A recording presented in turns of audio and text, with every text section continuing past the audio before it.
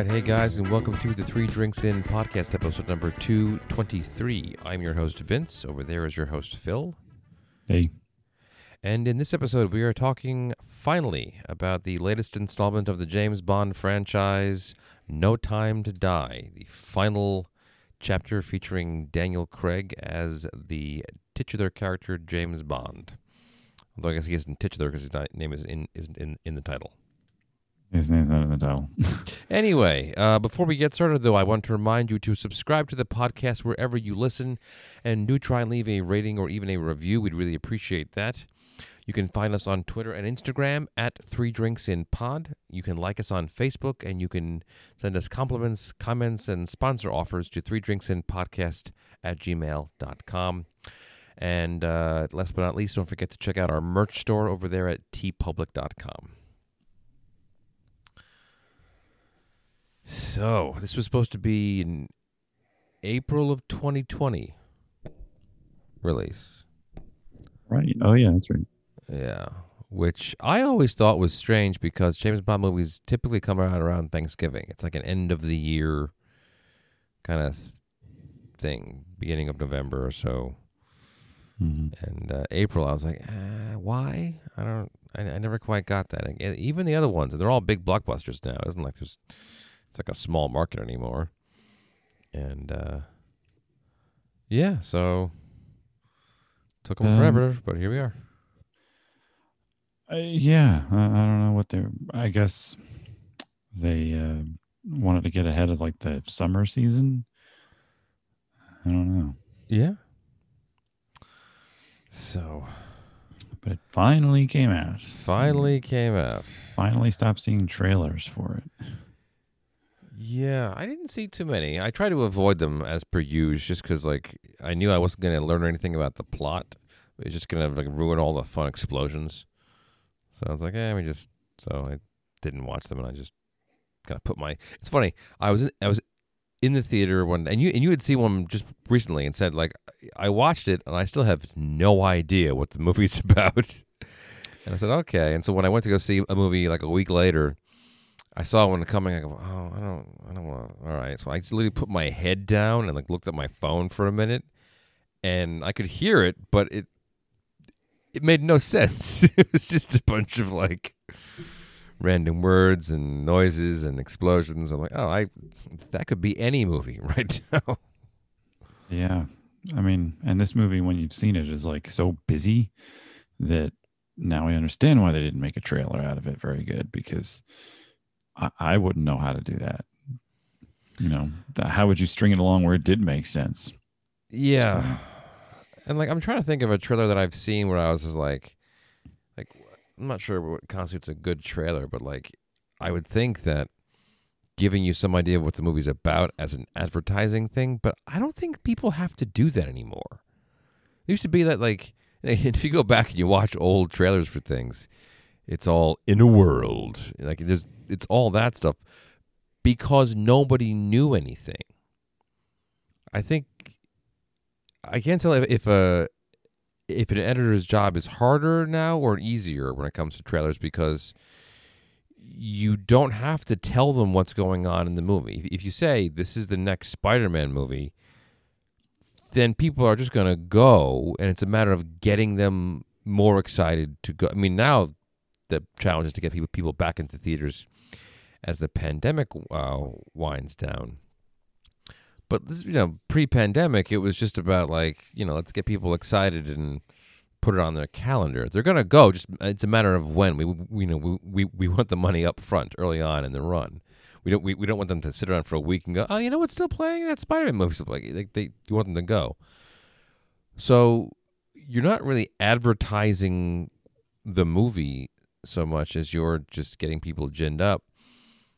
But does that make it harder in some respects that you have to put together like its own little mini movie to not give away any information but generate a lot of enthusiasm? I don't know. Well, all I know is that it's hurting other movies that aren't part of giant established franchises. Like there was way too many previews before this movie. You could hear people audibly groan but there were several where I just turned to you and I was like, "What the hell is that?" Like, I don't know what that is because some of them weren't they weren't Marvel movies or anything, not all of them. No, there was And Dune. There was the new Edgar Wright horror movie.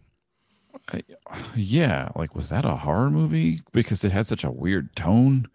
Yeah, And it went on and on. It was like this girl goes back in time when she falls asleep sometimes, and there's like a girl that looks just like her. I was like, I don't know what this is. it was very strange.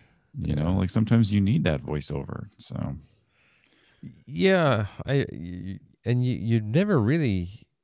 It's kids' movies you hear it in, which is particularly funny to me because, like, when you see an ad for the Paw Patrol movie, I'm like, you don't have to sell that at all. You just have to say Paw Patrol movie. It could be a white screen and then a picture of the dog comes up and some guy just says those two words and your kid's going to want to go see it. And so that's the end of that. It's like the easiest job in the world. It's easier than like the lady that comes around the hospital and takes pictures of your like, newborn baby to then sell you them. And like this is the easiest sales job on the planet Earth. Baby's been alive for like 3 days. She comes and takes these really nice pictures. It's like, of course you're gonna buy them. It's $300, but of course you're gonna buy them. It's. So I don't know. It like got me thinking. It's like what exactly But it's just one more thing that the IP concept is totally ruined. Is like everything has to be IP. Nothing can be not that. And yeah, it's taking a bite out of the whole thing. so what did you finally think of No Time to Die? Um, there's a lot to unpack, I think, both in terms of this movie and in terms of just the Daniel Craig chunk of it. Because, well, let's do one and then the other. So the movie itself, I really liked this movie. I kind of was sort of dreading it because people were kind of saying, "Oh, it's not that good." Like I just kept hearing rumblings, and I'd see, the headlines from film reviews on my Google News feed, and I'm just like, "Oh, the AV Club didn't like it." Okay, and this guy didn't like it, and yet people really loved the newer ones like Skyfall primarily, which I know that you didn't like, and they were not so keen on Spectre, but neither were we. It was like that was okay. So I was kind of thinking like maybe they peaked with Skyfall and that was all that we were gonna get.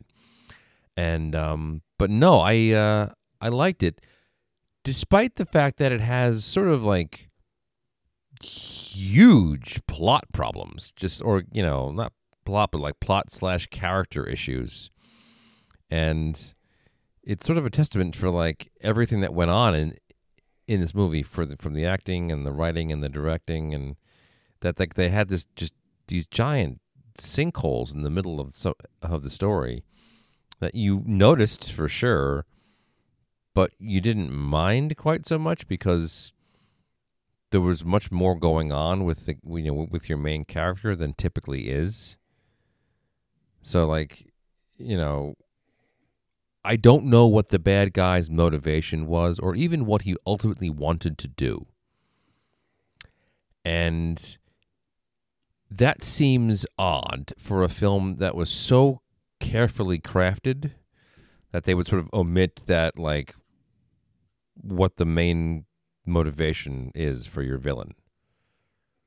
And, so for those of you who are spoiling the movie for yourself, the basic plot is that James Bond is settling down for a life with his with Madeline Swan from the first from the last movie, and he discovers that she's betrayed him or thinks that she has, and so he goes off and retires and is brought back out of retirement by Felix Leiter to what was it that thing that was they were trying to track down Blofeld, like the Spectre guys were all gathering in Cuba. Is that why? Yeah, that's why he's trying to. Someone stole the super magic Borg technology. Weapon.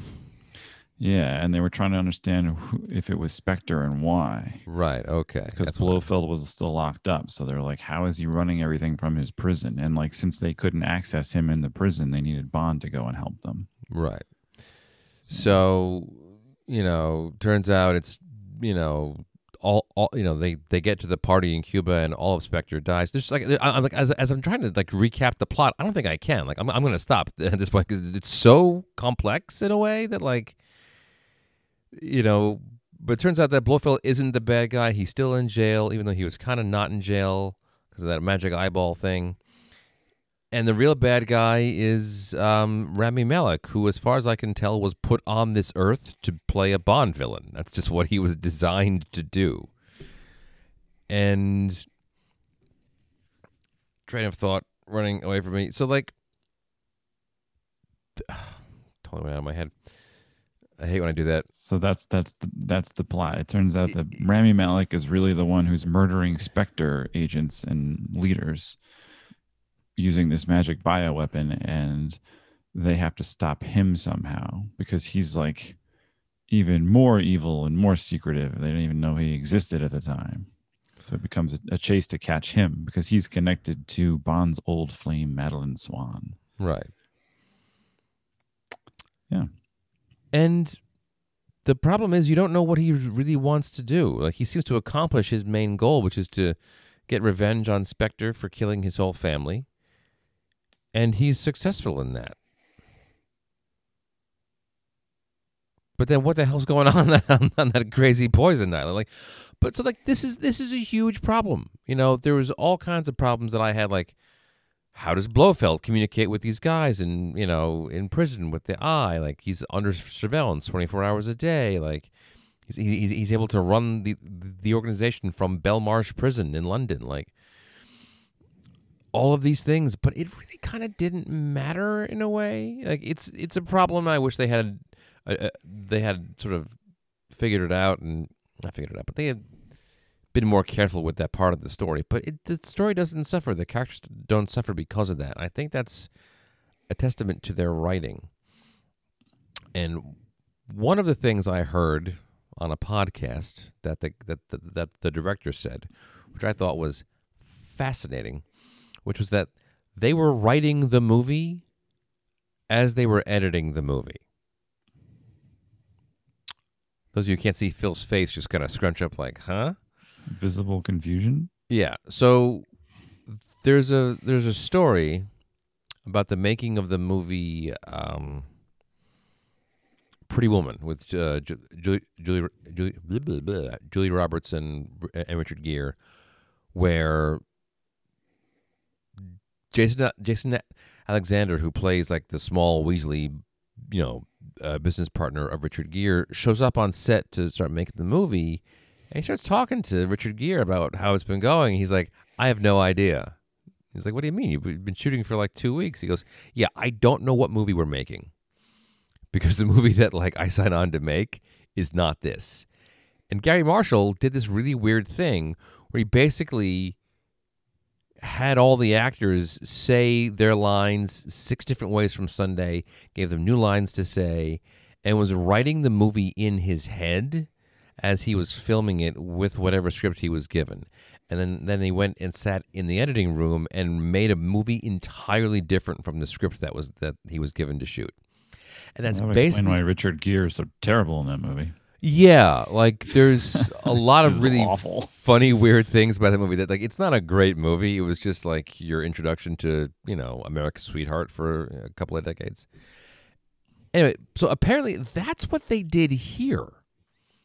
The director, whose name I won't deign to pronounce because it's a complicated Japanese name, and I'm not looking at it, so I'm not going to try to say it. But apparently he had all the actors say a variety of different sort of like choose your own adventure type lines because they didn't know how the movie was going to end. Like, he admitted this in interviews. It wasn't like a secret. Like, he said, like, yeah, we filmed M saying this thing and then the other guy saying that thing, and then we just had them doing like 9 different versions of that because they didn't know how the film was going to end. I'm like, that's weird. Not good. I don't know if it's not good. I mean, if it's deliberate, then it can be very useful. It's like I've heard of Ian Holm from, when he played Bilbo Baggins, liked to do film acting that way, where he would give you the lines, he would do the script, but he would do it in such a different way every time he did it that the director could take from that kaleidoscope of performances whichever version of the lines he wanted. That works if you're Ian Holm and you're a brilliant actor and you're not going to screw it up ever, and so you just do it perfectly but different each time. This is kind of like that, giving you options in the edit to how you want to shape not just the character but the story. And you can do that. You can shape the story with different interpretations of lines too, but I've never heard of someone deliberately giving themselves an out, except like in Star Wars when they filmed, what's his name? Mark Hamill saying one thing and then did it differently. They didn't tell him what. Like I think on set, the guy says Obi-Wan was your father, and then he doesn't actually know. Like no one else knew but Mark Hamill because they told him before they shot the scene. He's really going to say this, which is a bigger deal. So you have to act like it's a bigger deal.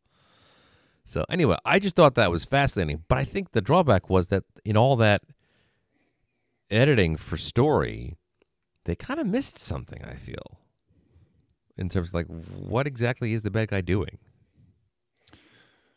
Yeah. Well, the movie's too long also. And did so it feel long to you? Yeah, it did. Okay. Like there was, and I know we were talking about afterwards, we're like, you needed everything in there. But the more I thought about it, they had crucial plot points that couldn't be taken out, but everything was so bloated that everything was like puffier than it needed to be. Certain scenes went on just a little too long, and certain parts of plots were extended too far that didn't need to be. So, and I'm not saying like I sat there like, oh my God, I wish this was over, because I also enjoyed it. I was having a good time, but there were certain parts that like, I was like, why is this taking so long? Is this going to matter later? And it wouldn't. There's a lot of scenes where M is played by Ray Fiennes, and he was the guy who created the super magic virus that gets stolen. And they have all these scenes with Bond where he like yells at them and makes them feel guilty for creating a weapon stolen by terrorists that's now being used as a weapon of mass destruction. And I'm like, why do they keep bringing this up? Like, I don't know if I'm supposed to feel bad with Ray Fiennes, because like he sits there like looking mopey, like he feels guilty that this thing got out into the open. But he says it's not your job to judge me. You do your job and I do my job, and they don't always, our personal feelings don't always come into play. I'm sitting here like, what does this have to do with anything? It really isn't important. You see, I disagree. I think that's the most important thing in the movie. You're wrong. So. Oh, it's not important. We don't wonder why nuclear weapons are built. We know why they're built. No, but if you if you look at the series as a whole, and we can, I wasn't going to wait till later to talk about this, but like if you look at the series as a whole, you basically have, of the 5 films, you have basically the first 2, which is really one movie. And then you have the second 3. And the first 2 are sort of like introducing the concept of him. They're sort of shrugging off a lot of the James Bond-ness of him. Like there's very little to identify those movies as James Bond movies besides the character's name and Judi Dench as M. And then once you get to Skyfall, they kind of go, no, we're going to bring all that back. We're just going to do it sort of slowly. And those movies are very critical of the British government and the Secret Service and and just the way in which they conduct themselves as spies. The guy in Skyfall has a beef with M for how she runs things, and he blows up her office, and basically points out all the ways. Like the whole thing is the theme of it is like, do we still need the double O's anymore? Do we, is this kind of an antiquated way, working in the shadows, blah blah blah. And that theme continues in Spectre, where they get hoodwinked by Blofeld into giving up all of their, control to Spectre, with that guy C taking over as like one of his disciples, and doesn't even realize how who the guy is. And so this was sort of a continuation of that theme where the British government is being criticized for how it runs its spy agencies. So is that interesting? I don't know, but it's been a large part of the last three movies and their exploration of the character and of the idea of what James Bond is. Is he old? Is he antiquated? And if he's just a cog in a machine, is that machine old and antiquated and needs to be updated, both in terms of like his effectiveness as a spy and the idea of this ultra masculine kind of white male perspective on how things, how to behave and how to act in the world. So it ends up being super important, even though it's no. I think all that is there. It's not part of the story per se in the film. It's part of the larger story that they're trying to do. It's overall not criticism if it's brought up by a maniac. Okay, so like I only saw Skyfall the one time, and I didn't like it. And from what I can recall, the issue was that who was that? Javier Bardem. Javier Bardem. He's the bad guy, right? Wasn't he an agent himself? So he's an agent, and he got like left behind for dead or something. His cyanide pill didn't work. No, she traded him away. Okay. His complaint was that, he was a crazy person, so he was the bad guy, but he had a little bit of motivation in that he was started to run off the reservation operations that she didn't sanction, and he got caught by the Chinese, and rather than try to get him back, she traded him for somebody else, and said you can keep him. And there was that. So that was his thing, but also there was the fact that he was having MI6 agents murdered by releasing their. It's like the knock list from the original Mission Impossible movie, where it's like we're going to list all the names.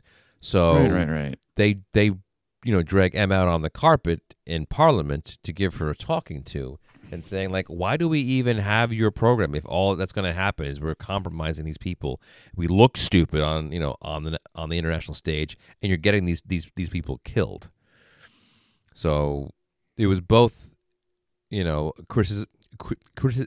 criticism of M coming from Parliament as well as from the bad guy who was killing all these people out of a sense of revenge. So yes, but the primary motivation of that guy is revenge against M, not the government. He doesn't care about that. He's trying to make her suffer. And all of that stuff feels haphazard and thrown in. Especially in this one, because like when you see these are movies, and so the extent of what they do is exaggerated because they're fighting exaggerated threats. Not to mention, it's not like the British decided to use this weapon for anything except their own missions. Like it was stolen, and there was an insider who was like a traitor and everything. So like it doesn't go well for them, of course. I mean, it gets out. But they say like this was something that was supposed to help stop doing the things that we do. So like if one of the criticisms was like, why do we have these agents? Why do we do this? Why do we do that? Ray Fiennes at one point says like, this was supposed to be the ultimate assassin. We were supposed to have like do away with all the nonsense in the rocket cars by using something like this. It's not my fault a maniac got a hold of it and is now changing its purpose for what it's being done. And then it doesn't even come up again later, which is the problem. Like, I don't see what happens to Ray Fiennes. Like, does he feel bad about it at the end of the film? Do they continue with the project?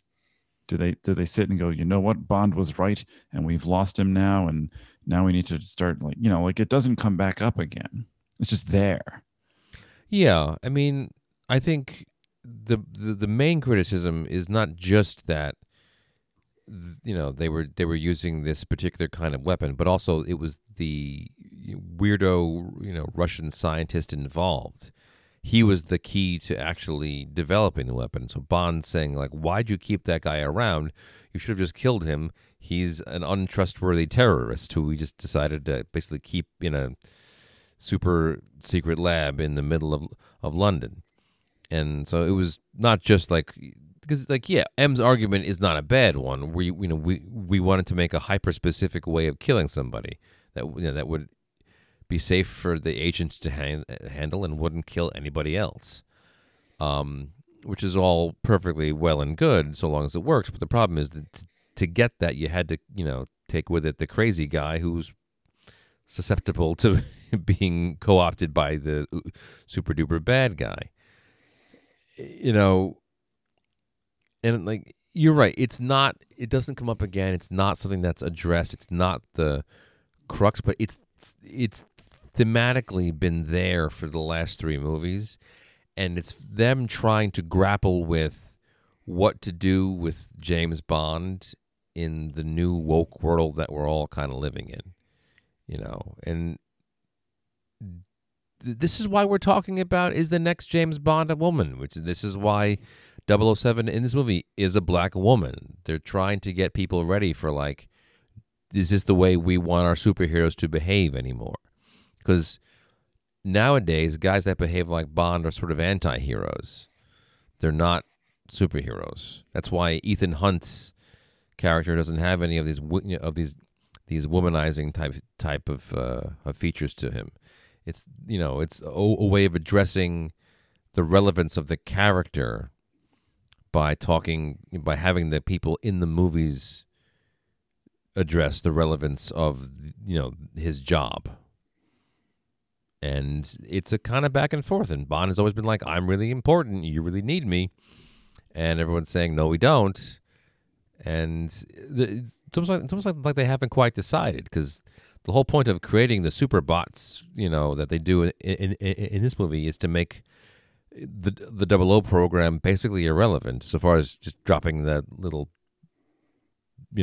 pill of whatever near someone to kill them. But he says, like, you still need me, even and now to clean up your mess and trying to get rid of me.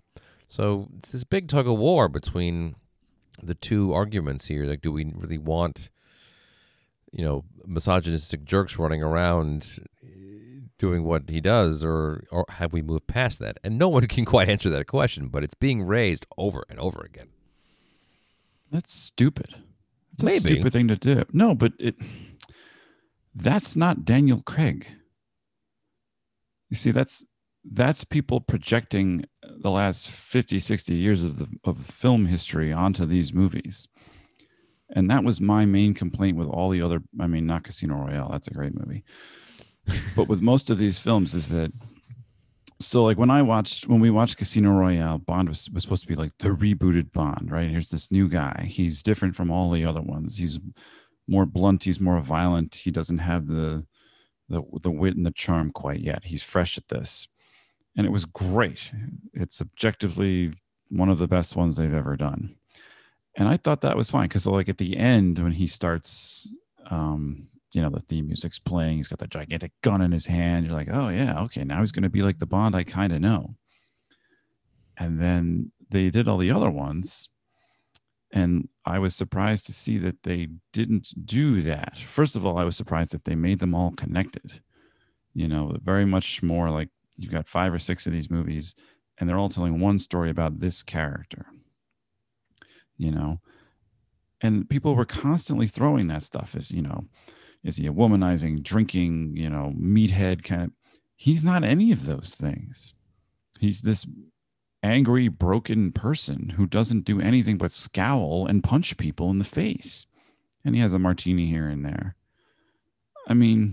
That's not the normal character everybody knows, So I'm not saying you're doing this. I'm just saying that, everyone's like, why doesn't Bond do this? He can't be this misogynistic dinosaur. He isn't. Yeah. I don't know where are people getting that from? It's sort of meta in that regard. Like, but but that's the wrong thing to do when you're judging the film on its merits, is what I'm saying. That's not what okay, I know Sean Connery was doing those things. That was 60 years ago. That has no bearing on what I'm watching right this second. So like, and I didn't like a lot of those films because it's not like I needed him to be witty and drinking and sleeping with people. It's like they sucked out all the life out of the man. He was so broken from this one woman. I mean, really, dude? I mean, we've all had more than one girlfriend here, haven't we? He had this girlfriend that he loved for a short time and she got killed and he felt betrayed by her. So he's never going to love again? Really? Like he becomes this hardened shell and there's no jokes, there's no wit. Everything is this scowl. It didn't let him act. It wasn't in the first movie. I could see it because he was supposed to be new. And in this film, he did. He let loose a little. He told jokes with Felix. He cracked wise. He smiled. Daniel Craig's a great actor. He smiled more in this movie than he has in pretty much any other movie I've seen him in. And I was saying, like, if we had just gone from Casino Royale to this one and skipped the ones in the middle, it would be more believable that he would become this kind of person, kind of jaded, not exactly trustful, still angry when he needs to be. But all this mopey BS in the middle was like, it was death to me. And not like, it wasn't my Bond. He was a boring person to watch, no matter what he was called. Yeah. I think one of the problems too, and I just saw like one of those GQ interviews with Daniel Craig where he just kind of reads off like a bunch of questions off of a card. It's like a new style of interviews with celebrities now. And somebody had sent in a question: why is there so much time in between your movies? He's like, because I keep getting hurt, and it's true. He's doing so many stunts that he broke his leg on one movie, and the other, and in a different one he hurt his shoulder or his elbow, like something like that. Like there's so much time in between, and he's made 5 of them. Like Casino Royale came out in 2008. I think 2006. 6? Okay, so I wasn't even dating my wife. So, like, fun fact, today's our anniversary. It's our 8-year anniversary. And she pointed out to me before, like, yeah, we've been together almost 14 years. That's longer. That's not as long as he's been in this role as James Bond. So, you make a really good point to say that, like, he wasn't the kind of character that Roger Moore was and that Sean Connery was, and that the filmmakers themselves, not just the critics of the movies, but the filmmakers, are speaking to the other portrayals of the character with their portrayal of using Craig as Bond in this. But you're right, like he never had a chance to let loose and act and like be that womanizing, fun-loving kind of guy who's also very, very dangerous. He just kind of like went right to dangerous, and I think it's because he got old fast. Like he was like 38 when he got cast. They made the movies. He was in his 40s. Now he's like 54, or he's not a young person. Older. So like, yeah, I buy him as a suave guy. But something about his age and, his intensity on screen, didn't lend itself to the casual, carefree playboy type, man of mystery thing that, the other characters had and that they were using him to criticize. Yeah, there was, and I was thinking this before I saw the article, so I'm going to take credit for it. But I was thinking of Pierce Brosnan. Now, GoldenEye is probably objectively the best James Bond film that there is. Whoa. Shots fired, everybody. And Pierce Brosnan was great in that first one. And his other ones were really silly. But there was something about Pierce Brosnan that I wish they had done well with any of them. But if you're going to make a realistic type of character who's a secret agent spy like this, then he was playing it the way that Daniel Craig probably should have done it, in which he is that guy. He's a little misogynistic. He loves a good drink. He's funny. He's witty. He's also ruthless when he needs to be. but under the surface you can sort of tell, and people mention things like, was it because you're sleeping with all these girls because you couldn't save all the other girls? He kind of shrugs like, it's the way I am, what can I do? You know, I'm in a bloody business, people get killed, I have a license to kill people. You know, I think they use that phrase a lot and people kind of forget what it means. He has a laminated card that allows him to shoot people dead. He has a license to kill.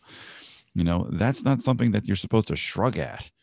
You know, killing people is part of it, and sacrificing people if the mission calls for it. You know, and so they call him out on that, and he kind of shrugs. He goes, "This is the kind of person I am because of the things that I do." You know, and it's just under the surface. He doesn't overplay it. It's just part of the character. That's kind of what they're getting at with Daniel Craig, but he doesn't have those moments. He's just always angry that he is this way. That's why he retires every movie. You know, I don't That's want true. this life. If He you quits don't all the want time. this, yeah, if you don't want it, then don't do it. The Pierce Brosnan's Bond knows that it's a miserable existence sometimes to be this way and be alone. But you do it. You do it to save people, you know. Sure, you throw a girl off a bridge, but you know, it might save 40 other people. And so I don't know why they took that out of Daniel Craig, because that's kind of what they were trying to explore, like that hidden depth that Pierce Brosnan was just, you know, the glimpse of, but he never really got a chance to do it. So I think this Yeah. one was great to watch because you could see that finally, Yeah, I despite think the the fact that your brain had to fill in all the plot holes that they missed. Yeah.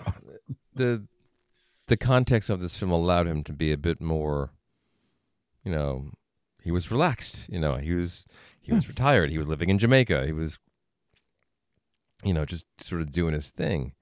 And it was fun to see him like make jokes and sort of be lighthearted. And at the same time, though, it was weird because I'm just not used to that. Like, you know, he did that movie Knives Out a little while ago where he plays a detective.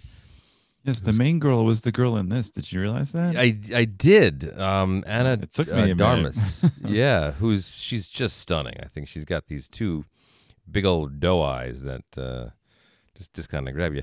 That was a great set. We'll get back to that. But like Eventually, we will get to the actual film the actual movie. instead of the history of James Bond.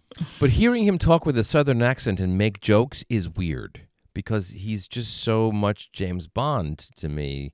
I mean, even in like the first time I saw Craig was in I think Layer Cake, and Layer Cake is what got him James Bond.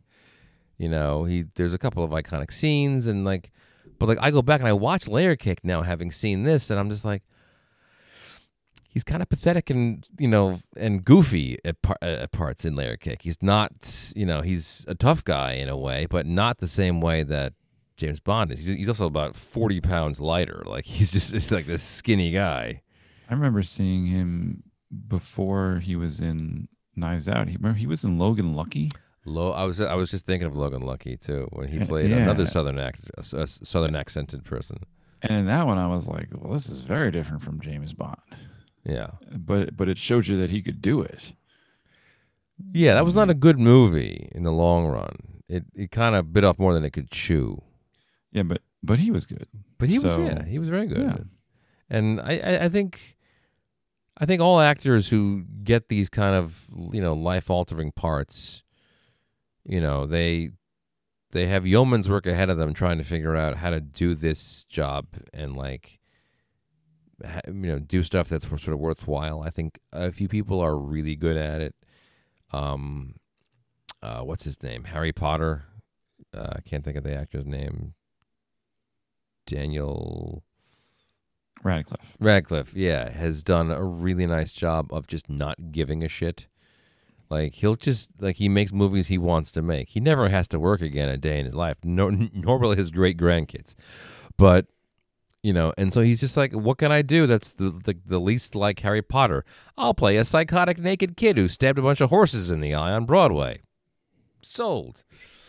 And like then he went on and made a whole bunch of other movies. He made like, you know, How to Succeed in Business and like, so I think that Daniel Craig is his done a pretty good job of like showing I can do other things than this, and it'll be interesting. Like it's not, you know, I've got some range here that I just wasn't allowed to show for 15 years because they wouldn't really write anything to let me do that. But so what were some things that you liked particularly about this movie? Because I have a bunch of things I really enjoyed. Well, Daniel Craig was very good. I liked that it was engaging. So even though it was long in parts, and there were parts that didn't really matter much to anything, you were never bored because there was always a sense of like urgency and what's going on and what's happening, and the pacing and the escalation got better and better as it went. So like, there was an action scene every so often to break up the pace, which was good. And the action scenes I thought were pretty good. Like there's the part with the car. There's the part when are they supposed to be in Cuba? Is that what that was? You went to Cuba, right? Yeah. They're in Cuba. They're at this like casino birthday party for Blofeld, and all the Spectre agents are shooting them. And other things like that. I like the cinematography a lot. Yeah, somebody mentioned that in a podcast today, and I hadn't thought about it really, but like, yeah, during it, I was like, this looks cool. Like it just looked clear and well done, and it wasn't overdone like Skyfall. Skyfall seemed like overly impressed with itself, whereas this one was just enough to be noticeable, but like not enough to be distracting. I think the cinematographer for Skyfall was Roger Deakins, who is kind of a legend and works very closely with Sam not Sam Raimi, guy who directed those freaking movies. I can't think of it. Sam Mendes. Oh, Sam Mendes. Yeah. So he also did 1917. He did Blade Runner.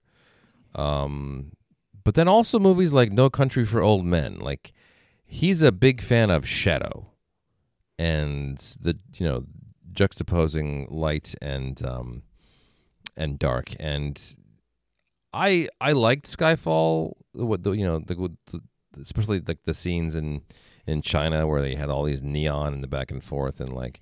But you're right, it draws attention to itself, and this movie doesn't do that. This one doesn't do that. And there are scenes like when they're in the woods and he's trying to hunt down these agents. It's a great and scene. It's all in the fog. But it doesn't draw attention to itself, the fact that it's in the fog.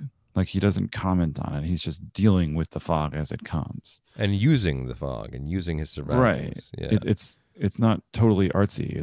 It's practical for them in the scene, So there were a lot of scenes like that I thought were really good. Yeah, it was just a beautiful, like, I don't know what it was, but like you're right, like just this sort of like the greenness of it, it was very, very green, but it wasn't like sharply green. It was all sort of it all kind of made sense. It was a practical way to shoot this movie.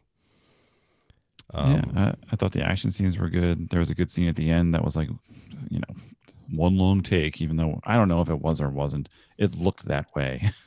Like it was edited to look like it was one long take, so I enjoyed it. Whether it was or not, I don't know. There was one place I saw where they could have done it, where they could have hit it, yeah. But at the time, I was like, I'm enjoying this enough that I don't want to start looking for the seams, so I'm gonna stop.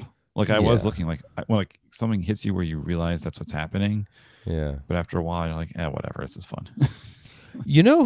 Somebody did a video on YouTube about The Long Take, and I don't know when it came out, like if it was in response to like The Vast of Night or one of these movies that came out where like the whole damn movie was like that. It might have been after 1917.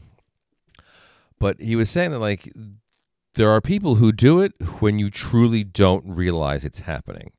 And he pointed to a scene in Jaws that I must have seen Jaws 20 times because I love that movie. It's just fantastic. It's almost a perfect movie. There's a long take in that movie.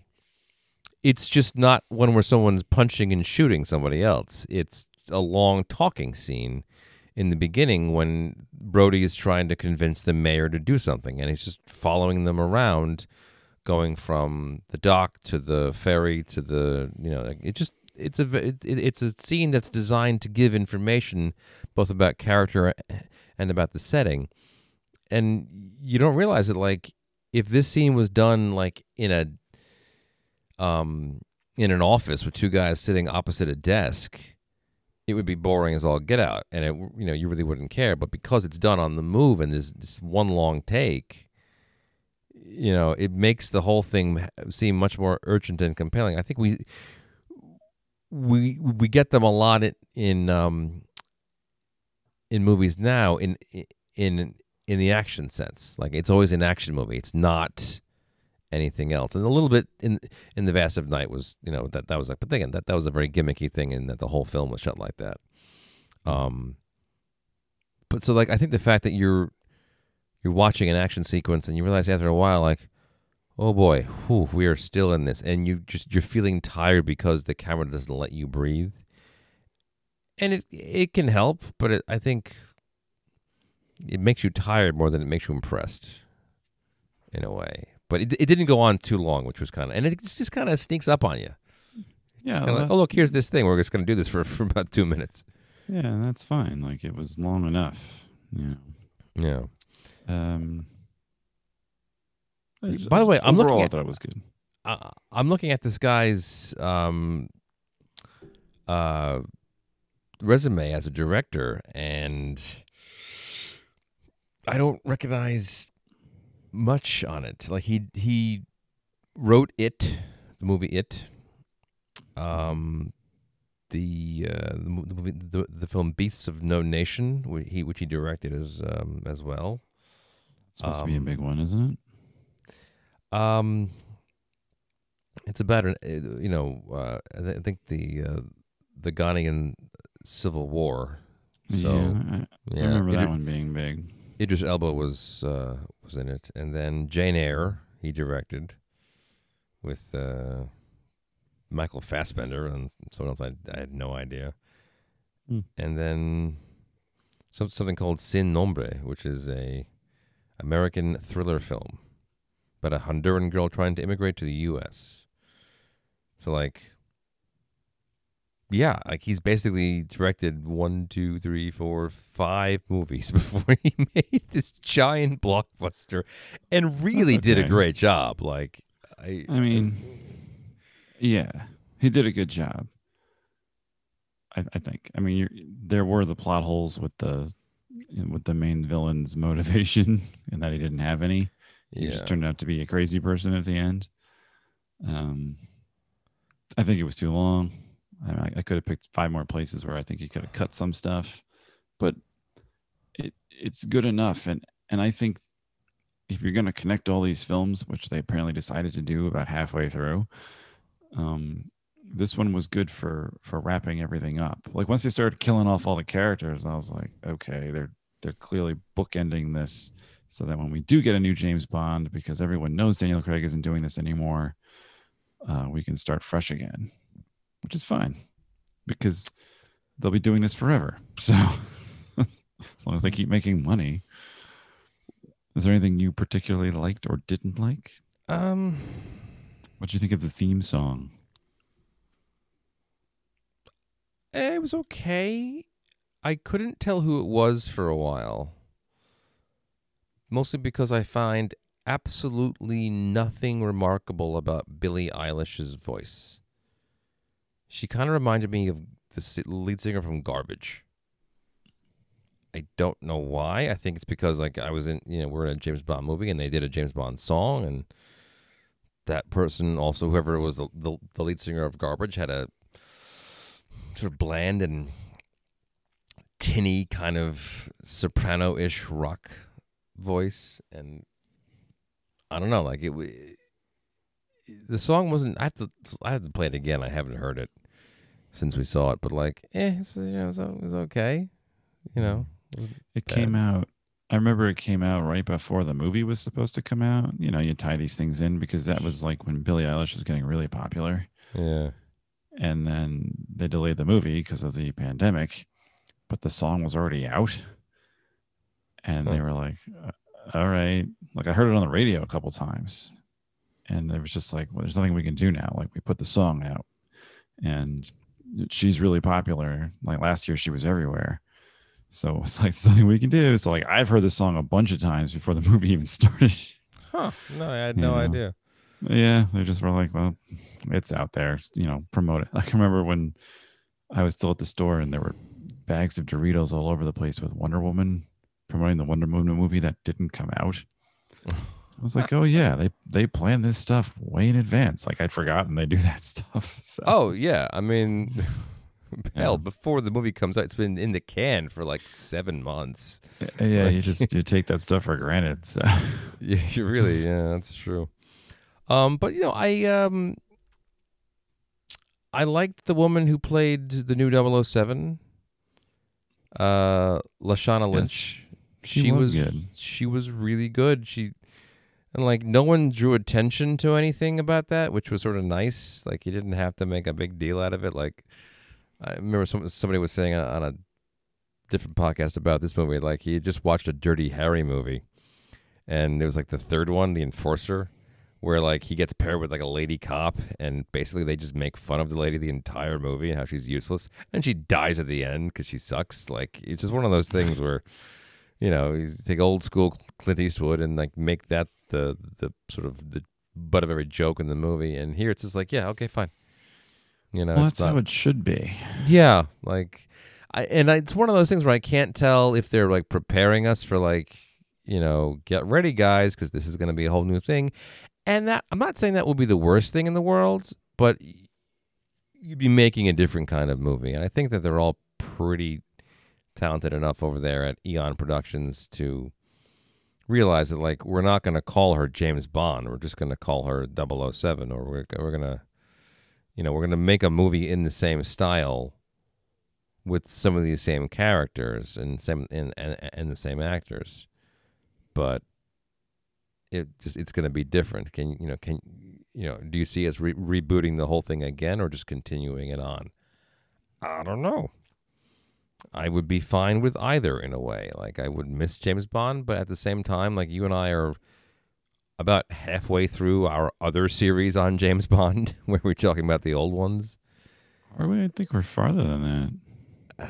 It doesn't I feel don't like know. that. Yeah, it doesn't feel like it. We Like have to do the Timothy Dalton ones. we have to do two Daltons, four Brosnans, and then to catch up where we started with, which was with Spectre. It's funny, like you and I've been doing this for a long time. We've only ever reviewed two James Bond movies as they came out. Mm. The last two. So like, Wow, we stink at this.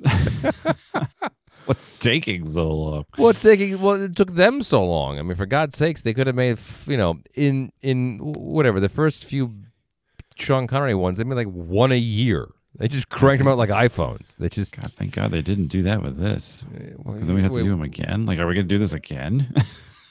Well, Maybe in a few years. I'm going to say no. We'll just Yeah, we don't really need to do that. yeah. Hopefully we'll get through it. But like we have to do 6 more movies and then the first 3 Daniel Craig movies. So that's 9 more movies we have to watch. Again, You're welcome, everyone. Yeah, you're welcome. Look, we do this for you. I was just going to say, we're doing this all for you. I hope you're happy. You know. But well, no. So she was good. I love Jeffrey Wright. He's good in everything. I like him as Felix because he's good as Felix. like I always thought he was a good choice, just because like the first Felix in Doctor No is like the American James Bond. He's handsome. He's got sunglasses on. He's wearing the same suit.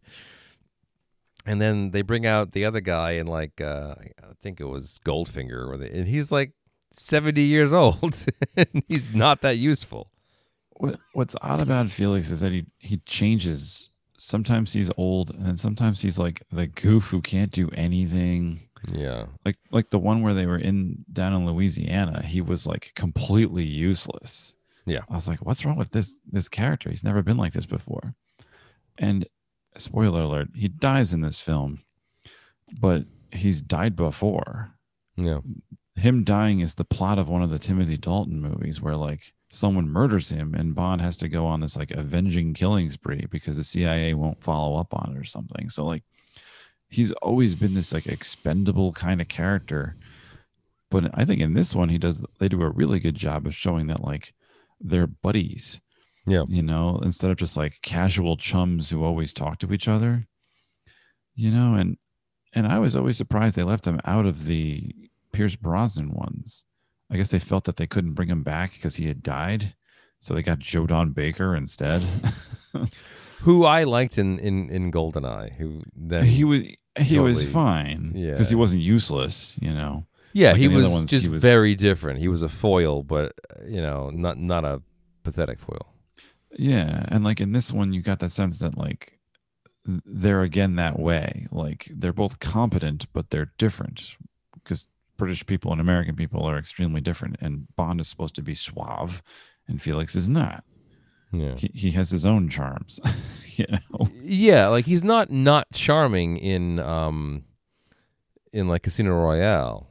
Like he grabs him on the stairs. They have this really great exchange about how, I'll give you the money to keep going. He says, well, what about the winnings? He goes, does it look like we need the money? Yeah. Like that's a really great kind of suave, badass line from a guy that, he's a short, frumpy, kind of half balding guy. Like he's not.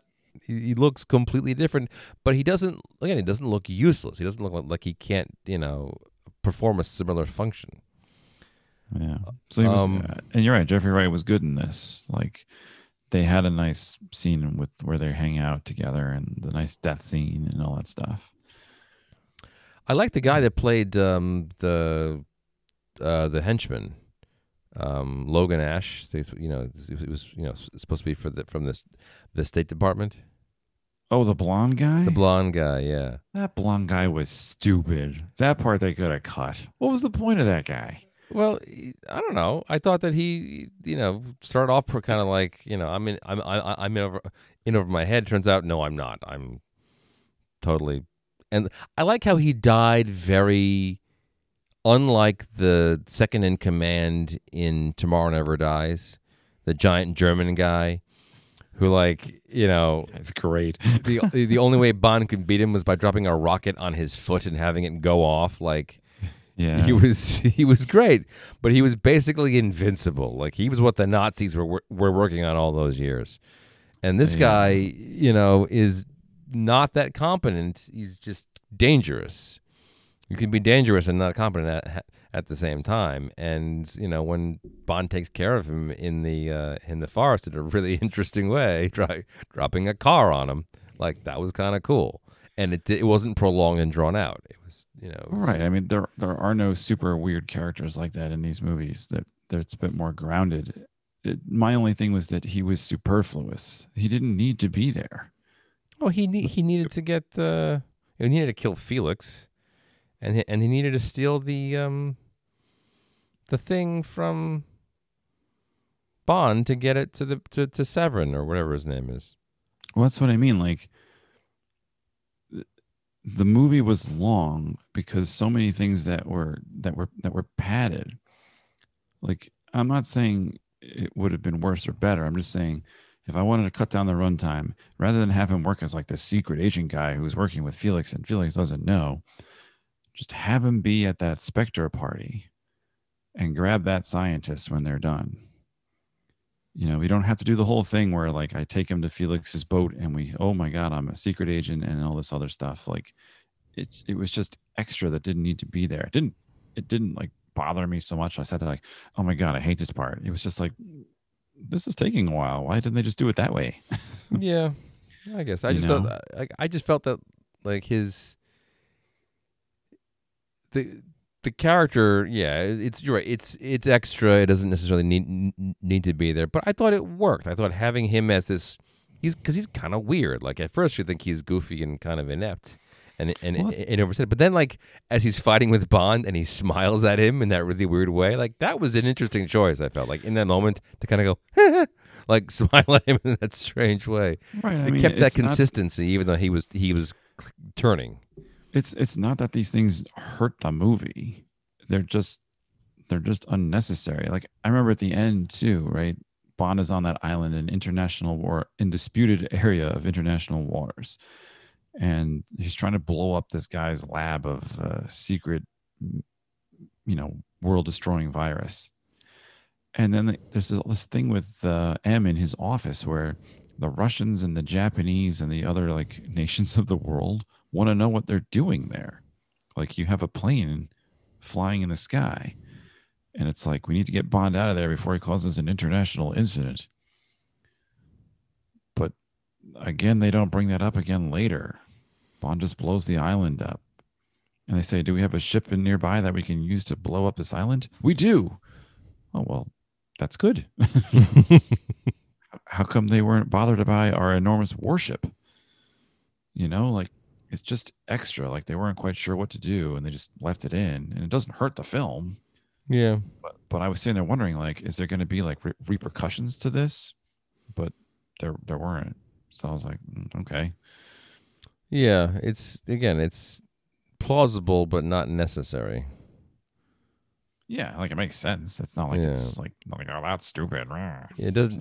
It doesn't distract. It just kind of prolongs the whole thing a bit longer than it needed to be. Yeah. So, but it was it was better than Spectre for sure.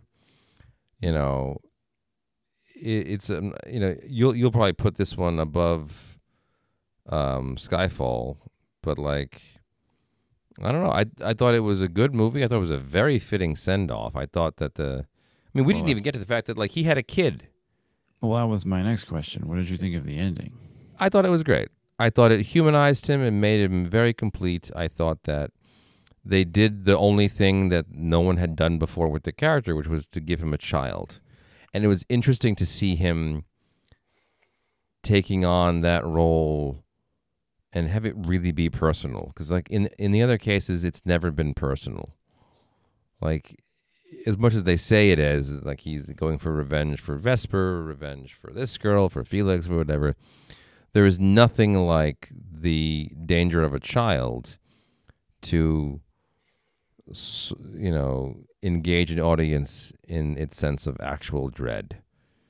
And it really, that guy is so creepy, and the little girl is so well behaved as she's being carted from one maniac to another maniac. Yeah, I mean, if there was ever a MacGuffin, I mean, yeah, it was. At one point, the only part I really didn't like was like when he was carrying her down through his underground lair, the bad guy. Yeah. And at one point, she drops her like little stuffed rabbit. And she's looking for it, so she bites him on the hand because she wants him to drop her so she can go find the rabbit. And he just looks at her and goes, "Oh, you want to go? Okay, go." And he lets her run off.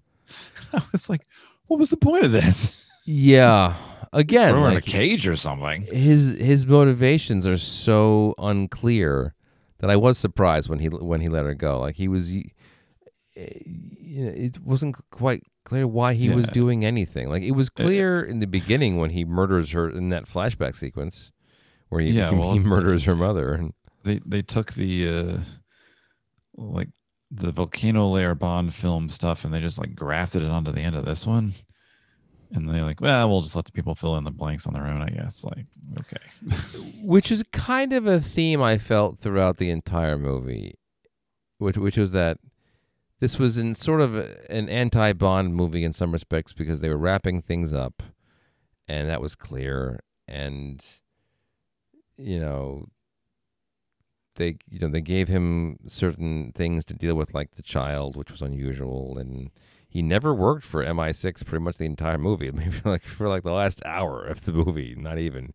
He was actually employed by MI6. But they also managed to get in every trope and sort of standard Bond thing. Like there was a gadget that killed someone in an interesting way. There was a quip that worked. That was a pretty good one. There was a car, which I happen to really enjoy the car scene when they're trying to shoot the car, and the car is so bulletproof that nobody can get through, and the guy walks over with that giant gun, and like the tension was really well done. Like we're shooting at the window, like he's gonna break through, and he's just standing there sitting there all. So like they had all this stuff in it to make it a sort of standard James Bond movie on its face, but it really wasn't. And like the big thing that made it different was the was the child, and that she's a MacGuffin, and that guy didn't know what to do with her. But it provided a very interesting sort of farewell, and the fact that the bad guy infects Bond with the virus that's harmful to him but deadly to the only people that he loves in the world. It's like a bit of gilding the lily, but it worked. Like it has him sacrifice himself for more than just king and country. Right. Yeah. Well, it's thematically appropriate that he can continue working and stay away from them forever, or he can give himself up and choose to just die knowing that he still loves her, like rather than give her up. Like you can't do both is kind of the idea. Yeah. And that's the one he chooses, and like they blew him up at the end, and I was like, good. That's the end of his little journey, his arc. It was clear he didn't want to be a secret agent anymore. Yeah. Whether he was good at it or not. You're taking a risk and telling a story of I'm going to kill off this character. His journey is done. He can't. He's too damaged. He can't live the life that he wants to have. That's not the kind of life he's meant to exist with. So, I also appreciated that they didn't pussyfoot around the fact that the kid is his. Like you just said, it's like, oh my God, that's my kid. She's got my eyes. She says every time they show a kid and that kid is exact age the last time we had sex. It's like, well, what are we waiting for? Just say it's your kid. I mean, she does say to him, "She's not yours." Yeah, but I was like, come on. but I think she was saying that in the sense of like she's not yours, she's mine. Like she's mine. Yeah, which was but that was really well done. You don't have her come out and say it, but you don't deny it either. You just like I was thinking of Superman Returns when they're like, "Oh, this kid isn't Superman's." I'm like, it's clearly Superman's. Like, so stupid.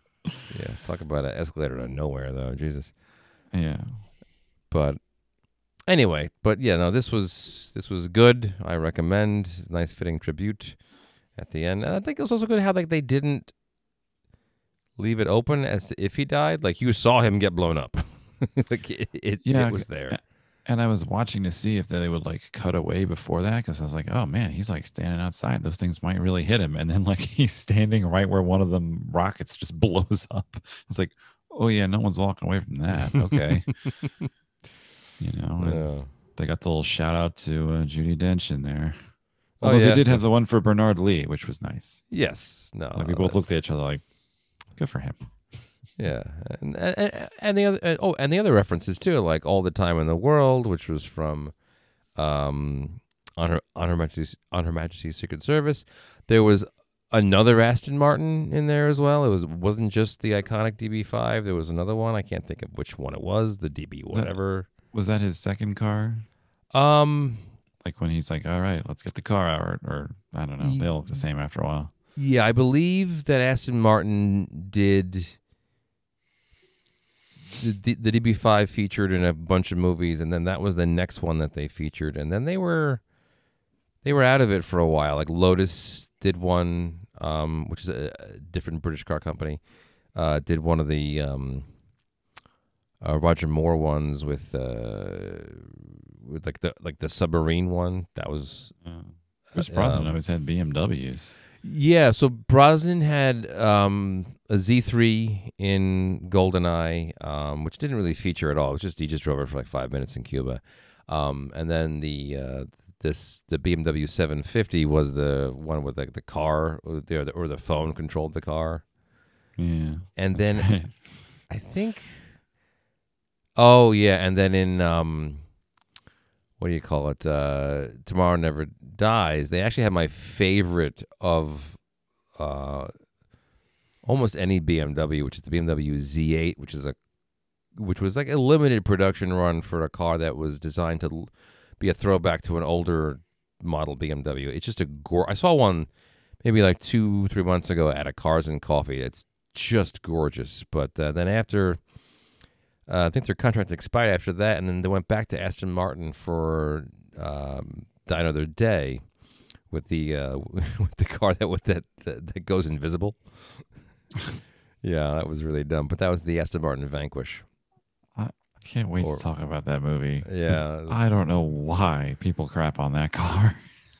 The car? The car was awesome. That was the best part about that movie. Was that a car? Of all the things, like, the car goes invisible. Like, that's what's bothering you, not the guy with diamonds in his face, Like, or the gene therapy. That's not what's bothering you. The invisible car. We turn the Asian guy into a white man, like. Phil's I face don't get it. hilarious. Yeah. So, It's but not yeah, when so he wore anyway. the robot laser suit. I don't know what was happening. Some jam trousers. So yeah, I can't remember which word, but like that was one of the older Aston Martins. I think there was a couple other things there too. What brought this up? I forgot. What were we talking Just about? like all the different homages that they had. Oh yeah, there's a lot of You know, and he looks great in a $6,000 tuxedo, doesn't he? oh Jesus, Like yeah, he came out a lot. Like they would, did you notice they were always pouring themselves with drinks?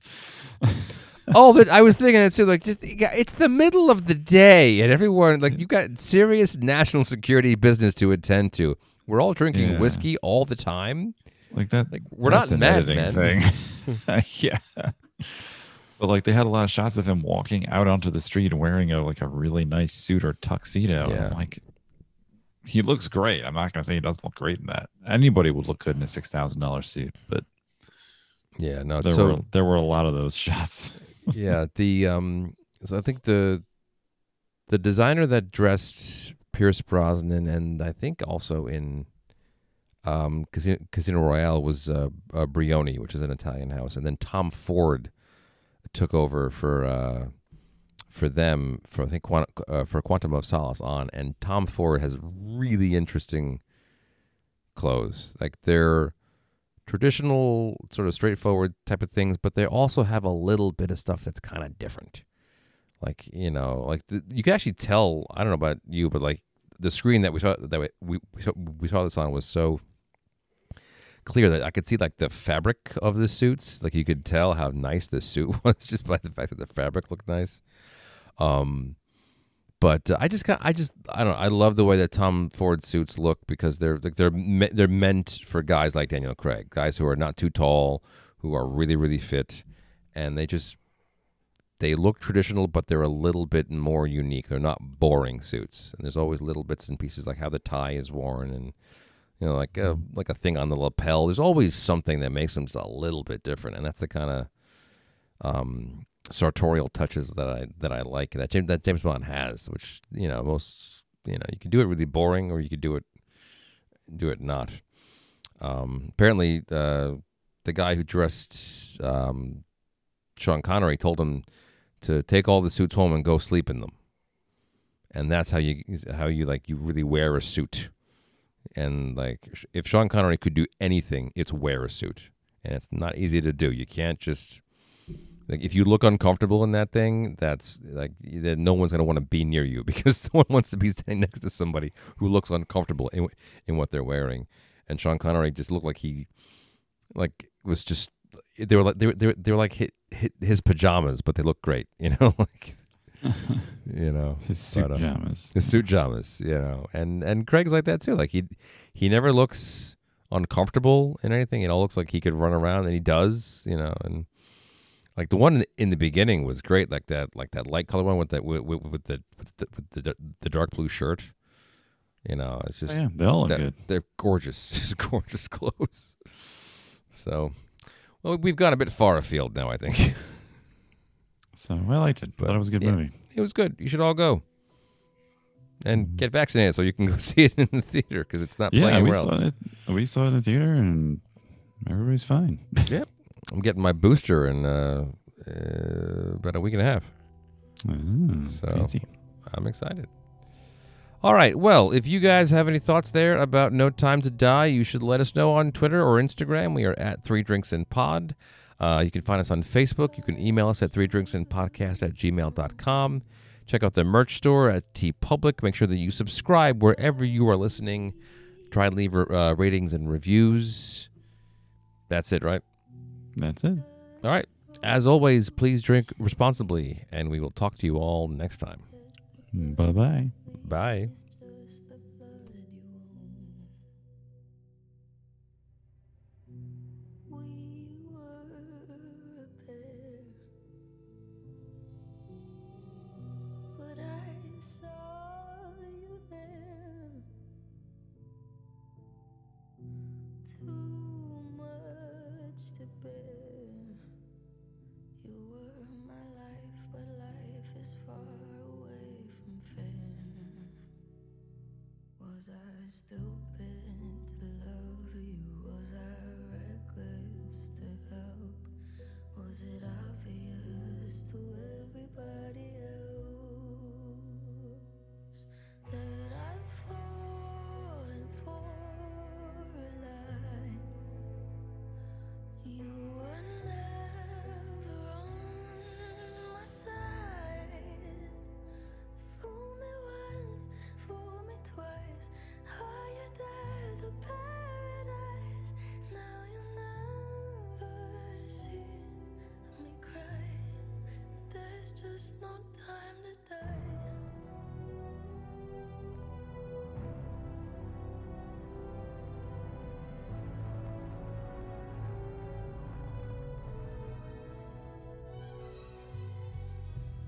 I let it burn.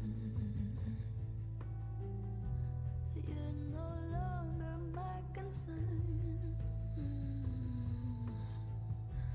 Faces from my past return. Another lesson yet to learn that I'd fallen for a lie. You were never on my side. Fool me once, fool me twice. Higher death or paradise. Now you never see me cry. There's just no time to die. No time to die. No time to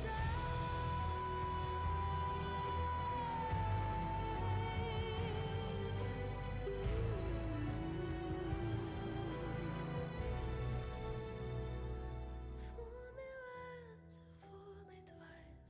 Higher death or paradise. Now you never see me cry. There's just no time to die.